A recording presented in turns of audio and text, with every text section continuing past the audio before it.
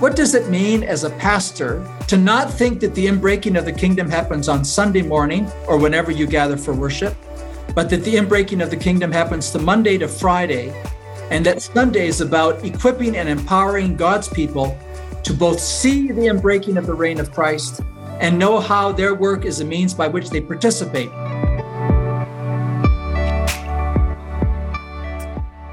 Well, hello and welcome to another episode of the Canadian Church Leaders Podcast. It's Jason here, and I'm so thankful that you would join us today. It's a really special thing that seems to be happening. There's this growing community of pastors across Canada listening into these conversations that represent a group of people who are asking the question, what does it mean to lead Jesus Church faithfully under his leadership in this time in the nation of Canada? It's a growing community of people who are passionate about making disciples and making Jesus known, and who want to lead in a way that honors Jesus, that tends to their own heart's walk with God while leading people deeper and deeper into a relationship with God. And part of this regular podcast is championing stories where God's at work in Canada and engaging thought leaders and pastors from around the world and from here in Canada. And today, I get to share a conversation I had with Gordon Smith, who's the president of Ambrose Seminary and a professor of systematic and spiritual theology. He's written a number of books, including Welcome, Holy Spirit, Wisdom from Babylon, Teach Us to Pray, and Consider Your Calling. And in this conversation, because he's such a prolific writer and thinker, and he cares so much about forming Christian leaders for every sphere of society, we had a meaningful conversation about not only what does it look like for us to discover our own church's unique calling in a city, and our own calling as pastors to that church and city, but how do we mobilize and help our congregations see their work and life as an extension of God's kingdom at work on planet Earth? How do we help people discover a life of calling and purpose? We talked about that and a ton more in our conversation that we'll hear in a moment. And let me tell you a bit about what's happening in the CCLN world. We're getting ready to open up a new intake for our incubator program. It's a 2-year program for lead pastors designed to draw a small group together on an intentional learning journey to grow in character, calling, competency, and formation as we work out some of the conversations we're having here on the podcast in a deeper and deeper way together. And we're about halfway through the first program. And this week ahead, we're heading over to the UK to visit churches and thought leaders around the UK as a group together. And we're going to be able to share some of the conversations we have with people like Tom Wright and Nikki Gumbel and others with you on the podcast in the coming weeks. And so we're looking forward to that. Pray for us as we travel together. And my prayer is that God would do something in our heart together as pastors in our journey that would be like a deposit in our heart that we take back to our contexts as we go forward in our day-to-day work serving Jesus here and now. One thing we love about Compassion Canada is their commitment to the local church and to local church leaders. It's really something that's built into their identity as an organization. And that's one reason why we're happy to partner with them at CCLN. In the 25 countries where Compassion serves children living in poverty, they invest in local churches, pastors, and volunteers to equip and empower the church to reach their neighbors with practical care and the good news of Jesus. Here in Canada, it's the exact same. Compassion is wholly committed to investing in Canadian local church leaders, in particular during these times when refreshment and connection and refueling is so needed. Compassion is doing things like national pastors' calls and giving away free resources for pastors.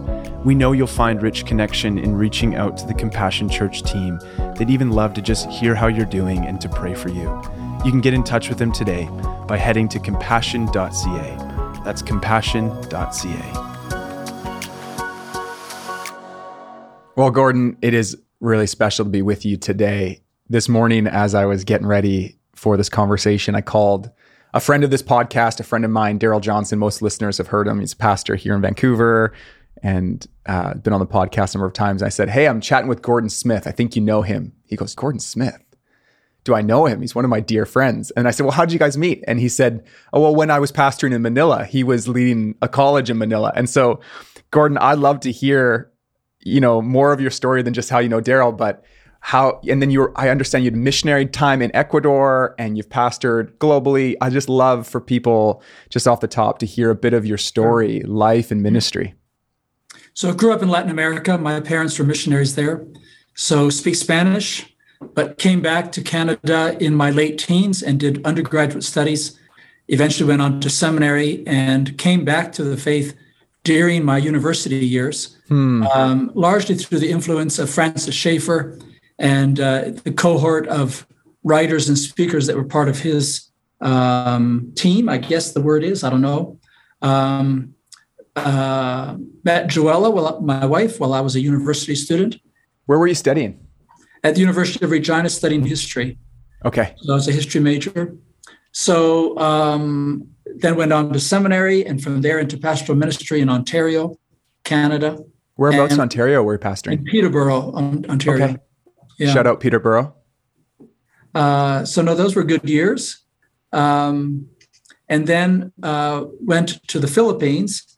At the time, part of a huge press movement in the late 20th century to plant churches in large urban centers around the world.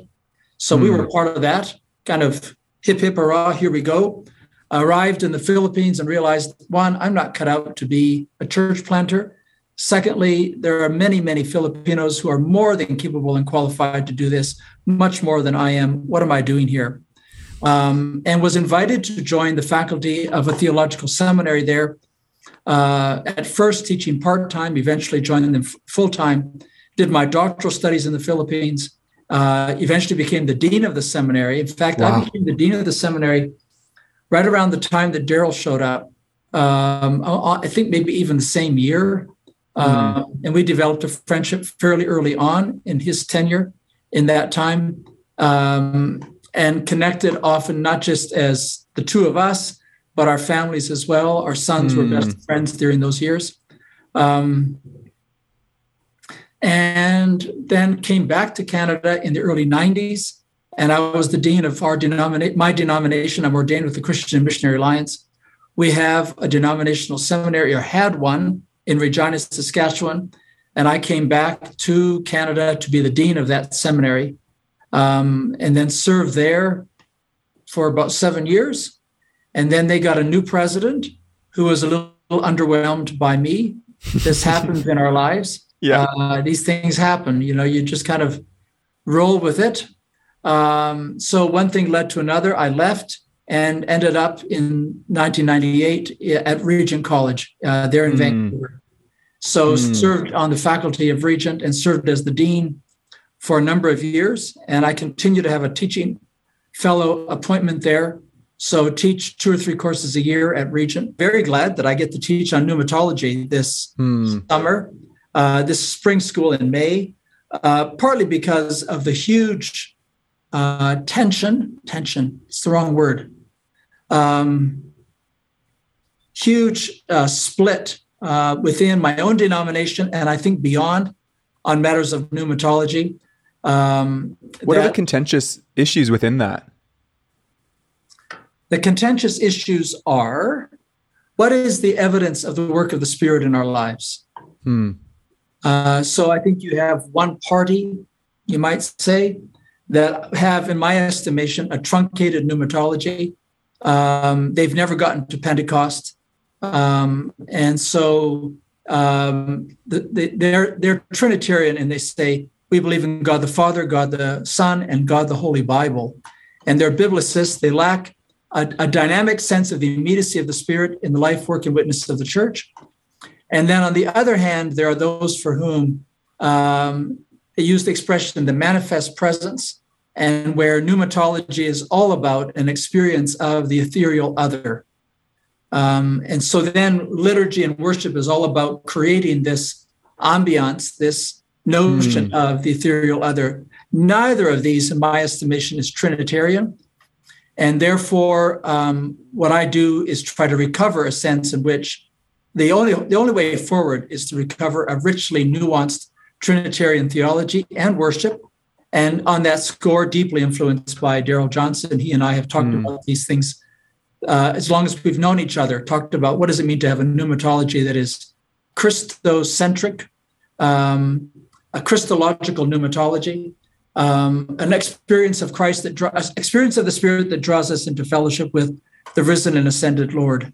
So that, I think, kind of summarizes the debate. And I don't know, I hope that indeed I can contribute. I've written a book on the subject, and I hope that the course that I teach at Regent can contribute to really clarifying what we mean by, I believe in the Holy Spirit, the great line in the Creed, the Lord and giver of life. Just what does that mean? And I teach a course on discernment in which I contend that it is possible for us to live in an immediate responsiveness to the grace of the Spirit in our lives.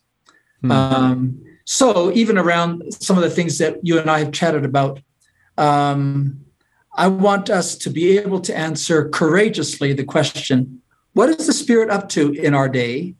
And what does it mean for us to respond missionally to that? So it's a twofold question, both internally for myself, how is the Spirit calling me to be present to this time and to this place?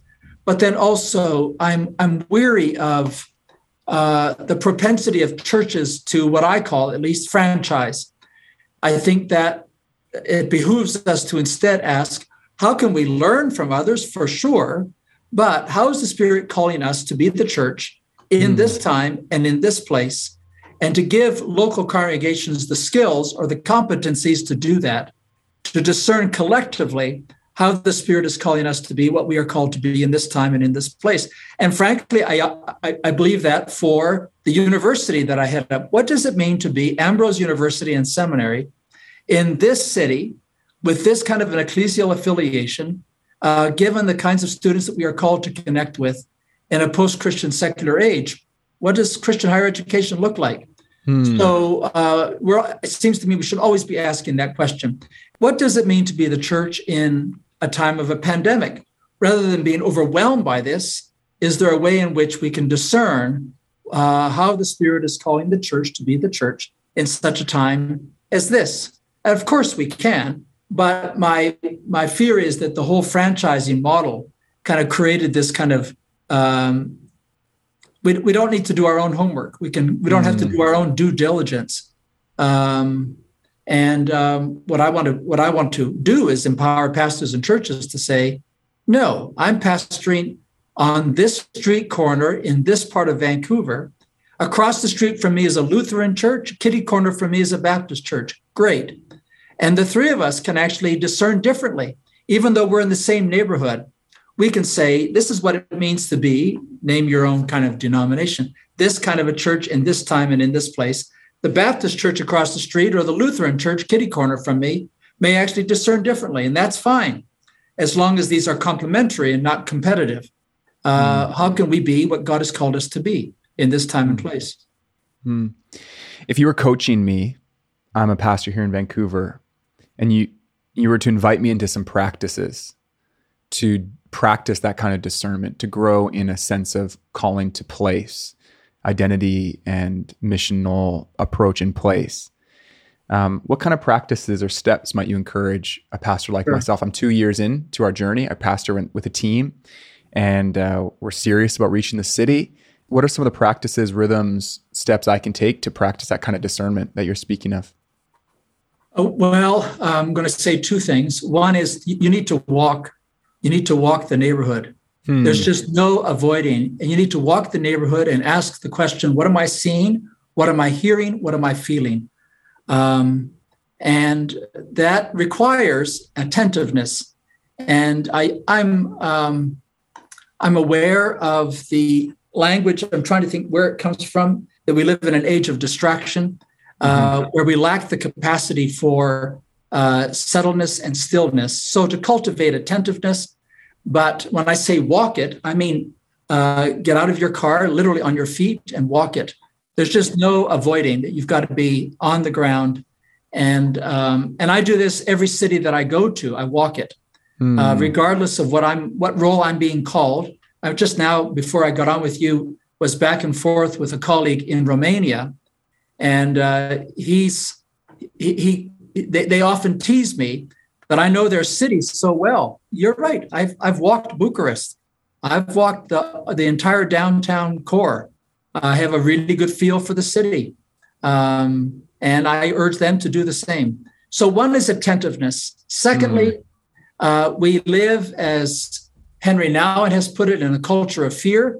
And so we need to cultivate courage, because what will keep us from doing what the Spirit of God is calling us to do is fear. So if we live with if we're not able to identify what's happening to us emotionally, we're going to be overwhelmed by either anger or fear or both. So what are the fears that percolate around your consciousness? Men and women who are pastorally aware are emotionally aware. They're able to respond. They're able to identify what it is that might keep them from being all that they're called to be. So Henry Nouwen speaks about the fact that our fears will never ultimately be gone. All we can do is ask them to sit over in the corner, and when they try to come out of the corner, get a stick out and beat on them and tell them to stay where they belong. That's his more violent way of doing what I prefer, and that is that astute pastors are able to bracket out their fears. That is to know that the decisions and choices they are making are not rooted in fear.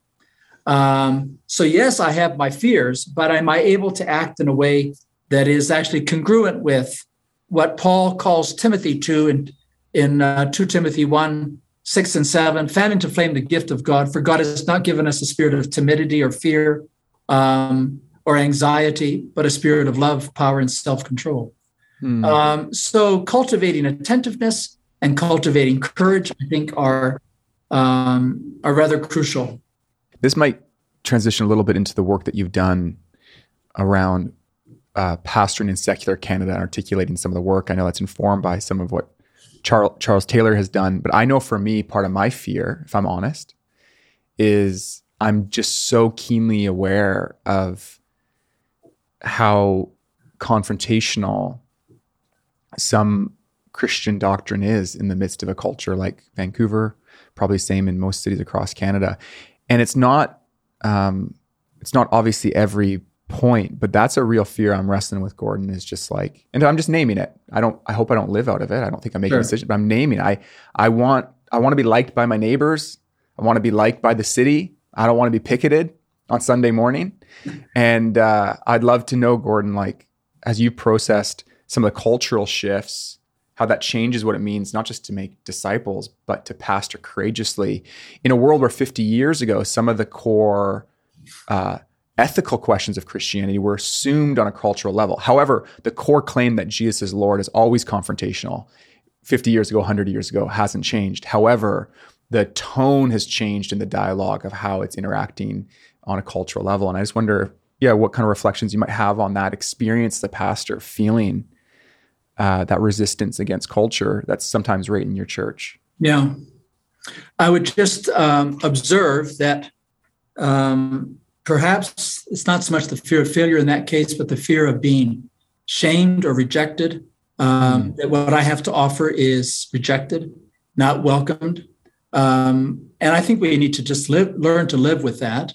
So I sometimes jokingly say, but there's actually deep truth in it. I can't do my job unless I know I'm loved. And ultimately, it's loved by the Father. But I lean into the love of friends and the love of spouse and the love of my granddaughters. I have 2 granddaughters who think I'm awesome.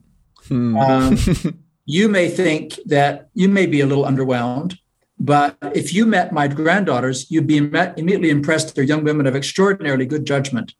And so I lean into that judgment. That is, I find my ego needs met somewhere else than in the engagement with my neighborhood or my culture.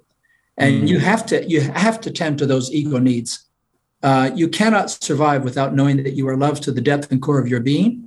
And ideally, that is ultimately the love of the Father, mediated to you through Christ, through the grace of the Holy Spirit. But there's no avoiding that it's going to be mediated to you through the grace of friendship, marriage, family, wherever and however that finds expression. And I think what that does then is it gives us hopefully the courage to build bridges rather than build walls, to find points of connection rather than find points of disconnection. So frequently our engagement with our world is the points of difference rather than the points of commonality. So we're so aware during Ramadan how different our Muslim neighbors are. Develop a friendship with your Muslim neighbors, and you find out that they're wrestling with some of the same things you are, trying to raise teenage girls or teenage males. And some of the same longings and aspirations are theirs as that are ours. But building rapport is crucial. Finding common ground is crucial. And I think we assume when our posture is to first, what are the points of disconnect with our culture and our society? Those will come up, but I'm just wondering whether that should be where we start. Let's start with where we have common ground. So I work in higher education in this province. There are 9 universities in Alberta. We get together as the 9 presidents of these universities, and they include University of Alberta with 38,000 students, and our little house here with 1,000 students. And we're all in the room together. And we were on a retreat together 3 weeks ago, and we were talking about core values of higher education. It was a very stimulating conversation because I think everybody in the room was kind of surprised at how much we agree on these are the core values. These are the deep commitments we have for our students, regardless of large university or small. We've been doing this exercise as a staff at the church that I think it's like a thought exercise that I feel like could be really key to discipleship. And the idea is you articulate maybe a current issue in the city or current thing happening in culture. And you try to articulate 3 things. First, what does Christianity affirm about this? Like what's good and true and beautiful in what's happening? And then the second movement is, what might the truth of God's word, the story of God in human history critique about this? What might it push up against? And then lastly, how do we articulate an alternative way, a redemptive alternative way in the context of God's story? Just building on the same conversation, you did a book in 2020, or was released in 2020, called Wisdom from Babylon, Leadership for the Church in a Secular Age. And I'd just love to hear, just give us a taste of some of the convictions that you form that we can learn leadership in a secular age from the journey in Babylon, and kind of some of the values you espouse that might serve pastors today.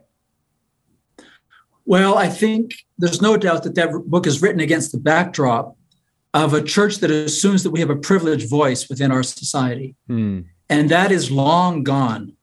Talk to me more about that. Talk about that shift. And we'll just park here for a little while, because I think that's a really important shift, because I think that sometimes there could be in one church, elders, board members who don't know the shifts happen. And then young leaders who are like, we're talking about, and so good people who love each other feel like they're talking about different worlds and missing each other. Right. So can you talk more about that shift? And we'll park here for a while so we can dive deep.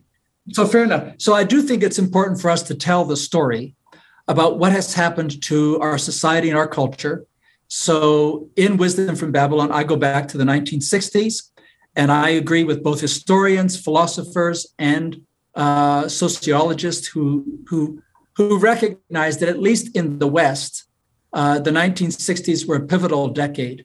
We're telling a story about what has happened in our country. And we're not trying to tell it in a judgmental way. We're just describing reality. I think, so there's a song that gets sung in, I roll my eyes at this song. And it Thy kingdom come, and it has this line in it, we're going to win our nation back. The problem with the line is it assumes we lost it. So when I say tell the story, it's not to tell the story of gain or loss. It's just to describe the new reality in which we live. But it has to be described in a way that is hopeful, that is not despairing. So I'm a big fan of Søren Kierkegaard. It was Kierkegaard who was saying 150 years ago plus that maybe it's not a good thing when the church has a privileged role within the society, either architecturally in the big steeple downtown, or in the way that its voice is privileged in the courts or in the legislature or in the schools. Those are the three big battlegrounds, typically. At least they are here in North America. So the huge debate about the Supreme Court in the United States, and then now the huge debate about what happens in education in Florida. This is typical. One of the things we need to be doing is preaching the exile from the Old Testament prophets. This has been more relevant than ever. So when I was a seminary student, we focused on the Gospels and Paul, very, very little on the Old Testament prophets. It was, in a sense, an indication that we didn't see how relevant they were. There's no part of the scripture that's more relevant now. We've got to be preaching Daniel and Jeremiah so that there's a sense in which, being the exile people, this is okay. Right. And Jeremiah and Daniel, especially Jeremiah, but that this is manageable. This is not crushing or alien or foreign. I also think we need to be telling the story of the church that has historically always been a minority presence. So no doubt my own experience has been deeply shaped by being in and out of Lebanon, meeting with brothers and sisters there who live in a country where for centuries they've been a minority presence, and the church has thrived there. So telling the stories of churches that have thrived as a minority presence, I think, can be a source of encouragement to us. And then, obviously, much of my teaching takes me back to the early church, the pre-Christendom church, to say Augustine, Ambrose, Gregory of Nyssa, these voices are more crucial than ever, so that I don't teach a course at Regent, for example, or anywhere where I don't draw on the wisdom of the early church, because I think there's wisdom there for now that like never before. Wow.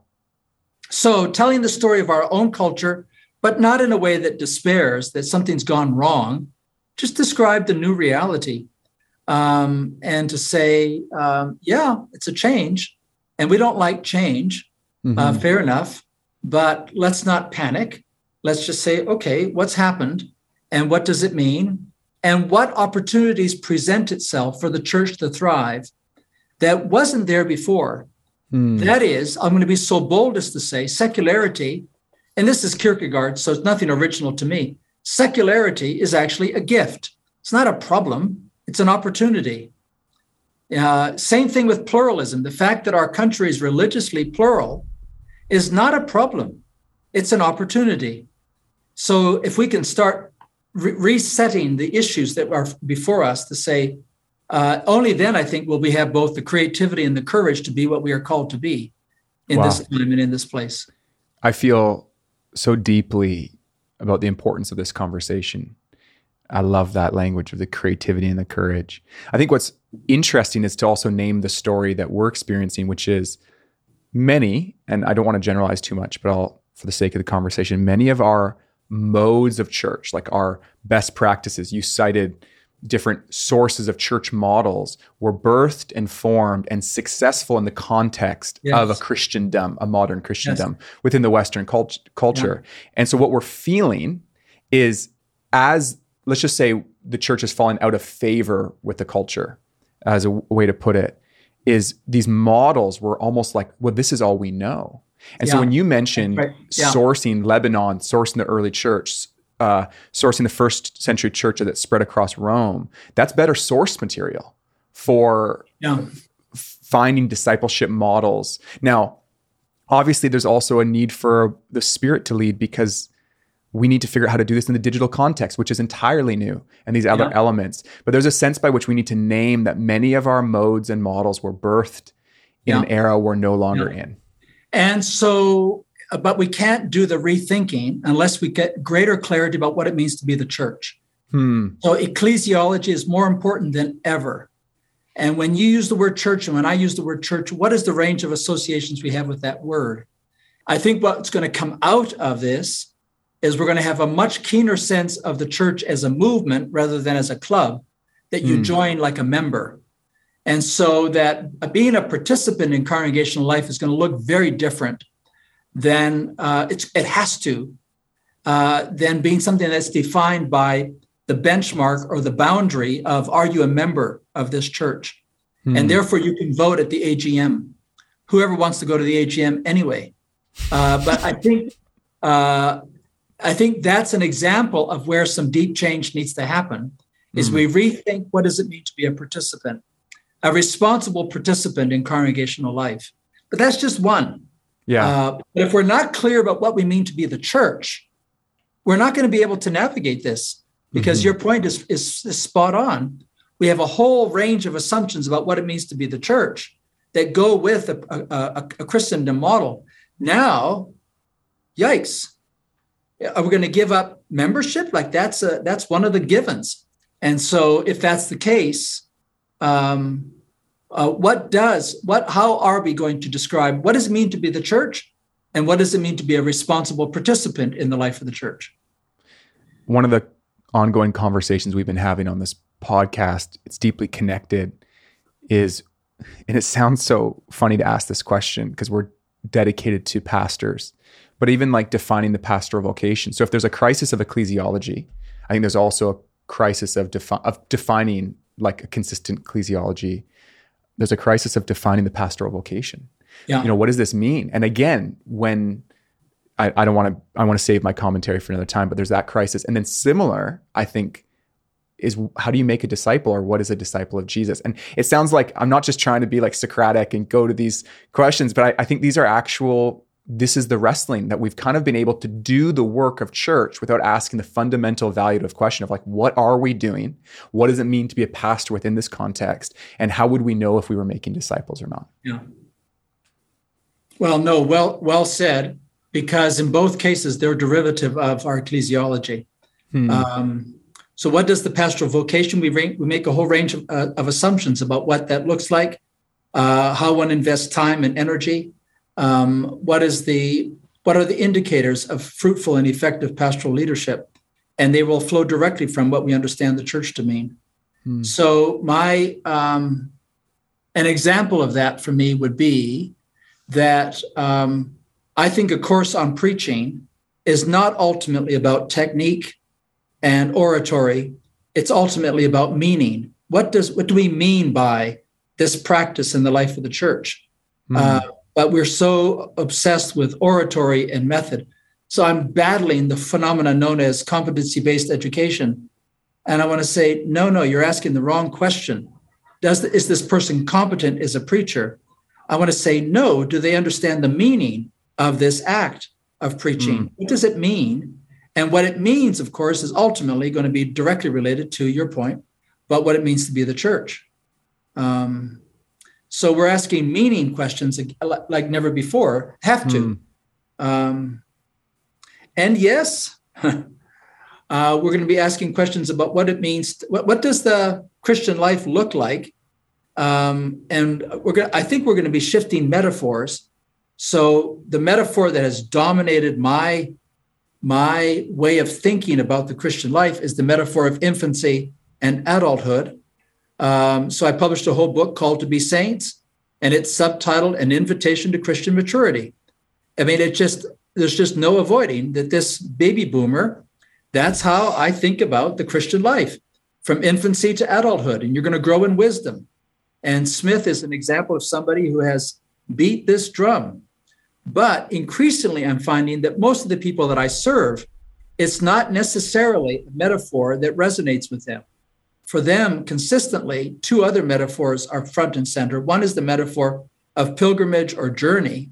Look how popular the Camino de Santiago de Compostela is. Well, that's in part reflection of the sense of that the Christian life is a journey, that we're pilgrims. And of course, it's an ancient metaphor. It dominates the Psalms, the Gospel of Luke. That's the metaphor of the Gospel of Luke.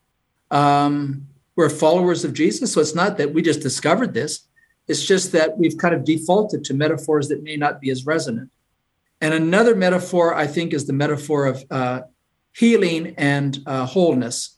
And that is that for so many people, they've given up on the Christian life because of an addiction or a trauma that they feel keeps them from being what they're called to be. And I think so many of our approaches to discipleship assume that you can kind of pull your life together. And in actual fact, I can't. We need to learn from Alcoholics Anonymous, frankly. They actually have some wisdom there that we might learn from, that if I'm addicted and broken and traumatized, I need a way forward that doesn't assume that I can get my act together. I'd love to chat with you before we finish about calling. And maybe I'll just stitch together 2 points of reference. One was you had a moment where you realized maybe I'm not going to pastor in the way you expected. And then it seems like God did this really cool thing in your story of like through education and through, but you found this other way to build the church with your unique gifts and callings. And I know that you've done work. You published a book called Courage and Calling. And I think that there's a lot of questions, at least for my peers in the church, asking like, what does it mean to know if I'm called to be a pastor? Can I have assurance of my call?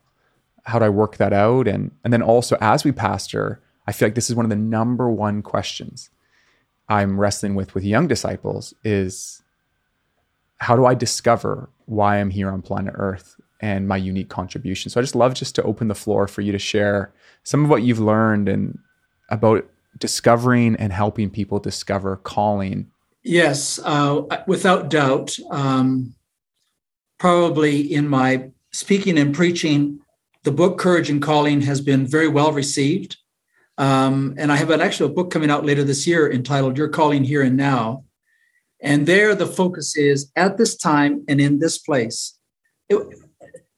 Jason, it's actually every day. Every day I want to know, and it's not an unreasonable aspiration and longing. At this time and in this place, how am I called to speak and how am I called to act?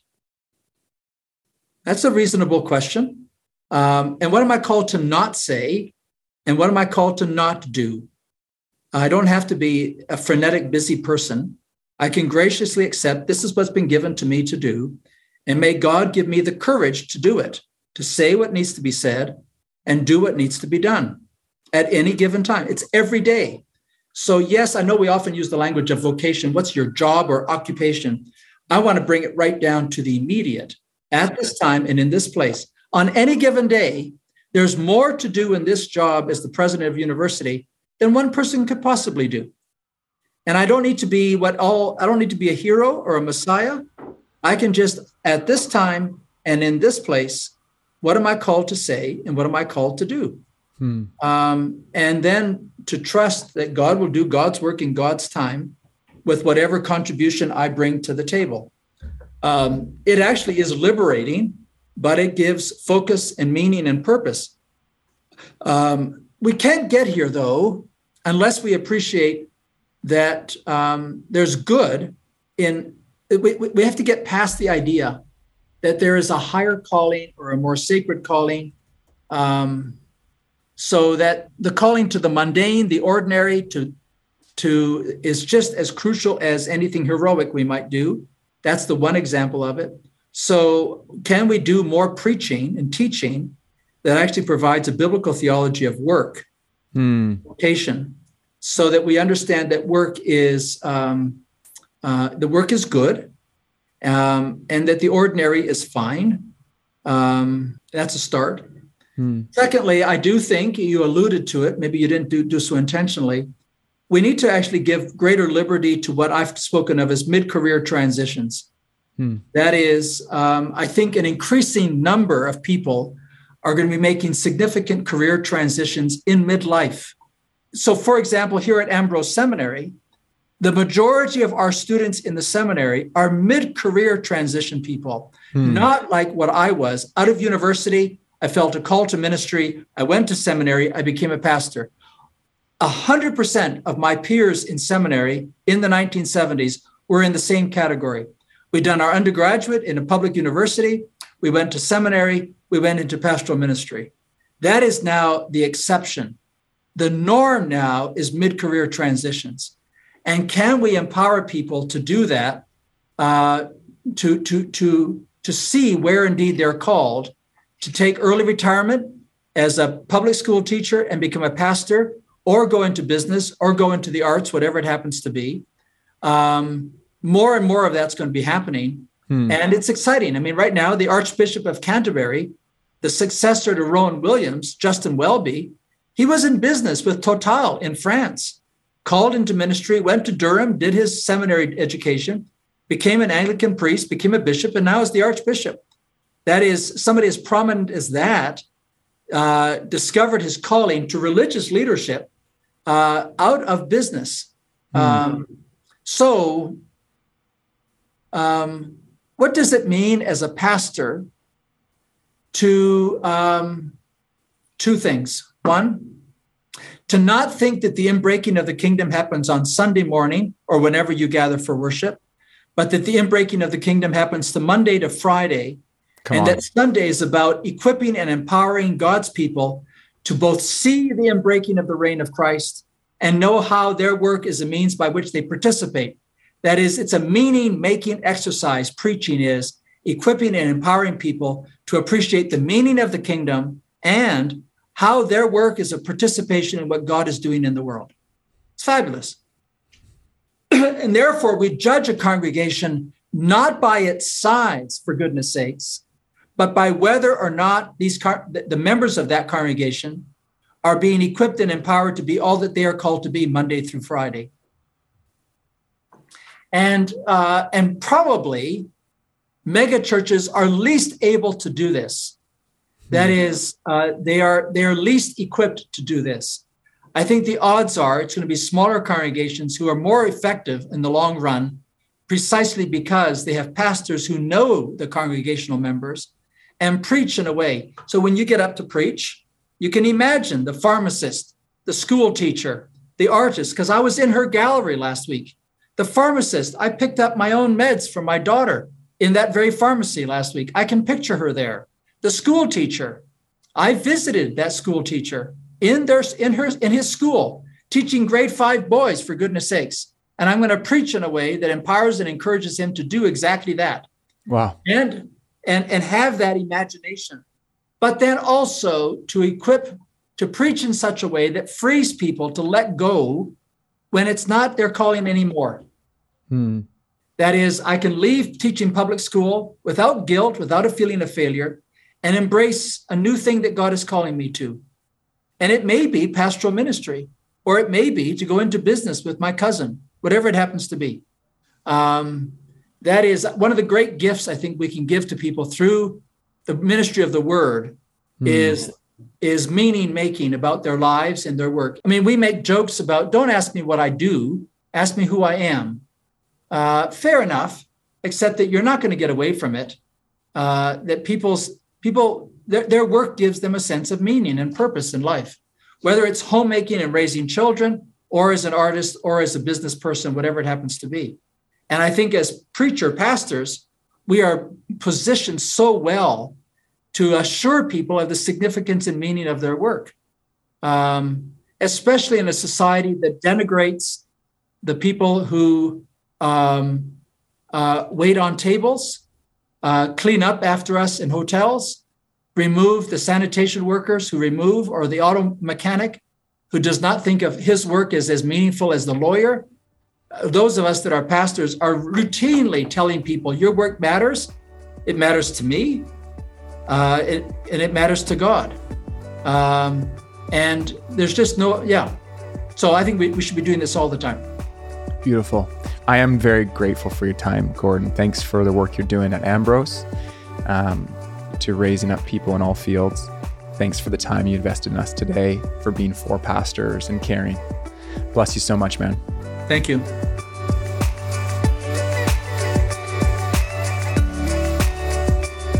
I want to say thanks again to Gordon Smith for taking time to be with us today. And if you're listening and you want to find any of the books that we mentioned that he's written or other resources, you can find links to all of that in the show notes. And for our next few episodes, this is really exciting. We want to share something a bit different. I mentioned this off the top. We want to bring you into some of the conversations we've been having through the Church Leaders Incubator. Every month, we have a guest communicator who shares, and then we do open Q&R. It's pretty informal, but some of the content that's come out has been so meaningful. And so the team decided, why don't we pull together sort of a best of these conversations? Because it's been so convicting and life-giving for us, why don't we bring other listeners into this journey? And so for over the next number of episodes, we're going to get a window into some of the conversations we've had with guests in the context of the incubator. Think about an informal environment where pastors like yourself are asking the honest questions to people who've run the race for a lot longer. And so we're going to pull some of the best of that content and share it with you. Before we sign off, I just want to say this, that more than ever, I'm aware that God is at work in our nation in this time. In some ways, these are difficult days. I know many pastors are discouraged, tired, and beaten up. However, it seems apparent that in the midst of all of this shaking, the Spirit of God is moving. There's signs of new life.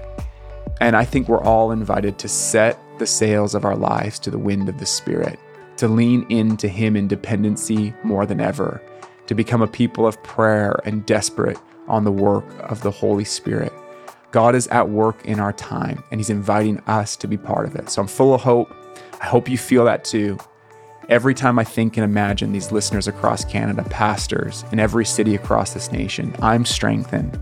And so I hope you are strengthened by the thought of pastors leaning in this week, just like you, loving people faithfully, praying boldly, leaning into God. We're in it together. God's on the move. And we're grateful to be able to host this conversation. Thanks for listening in. We'll see you later.